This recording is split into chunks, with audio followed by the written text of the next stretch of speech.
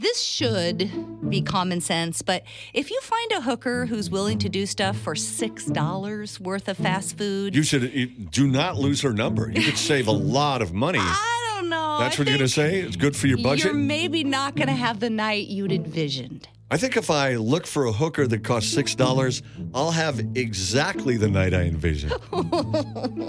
Dave Mander was looking for a little love on some sketchy back-page internet sites last week. And like a lot of other people, he'd been out of work for quite a while and didn't have a lot of readily available cash to flash to get him some interest from some of the ladies that caught his eye. But finally, he could hardly believe his good fortune. He found one who agreed to get it on with him.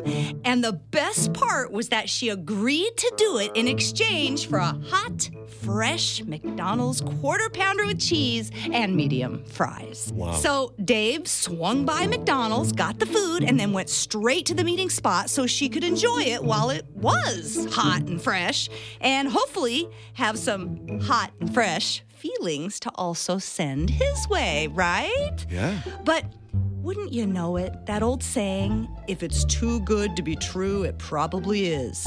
Well, shocker. It turned out the entire thing was a police sting, and David was arrested for soliciting prostitution. So now the question is, and the report does not say, who did eat that hot, fresh Quarter Pounder with fries? Wow, they entrapped and got a free hamburger. I know, right?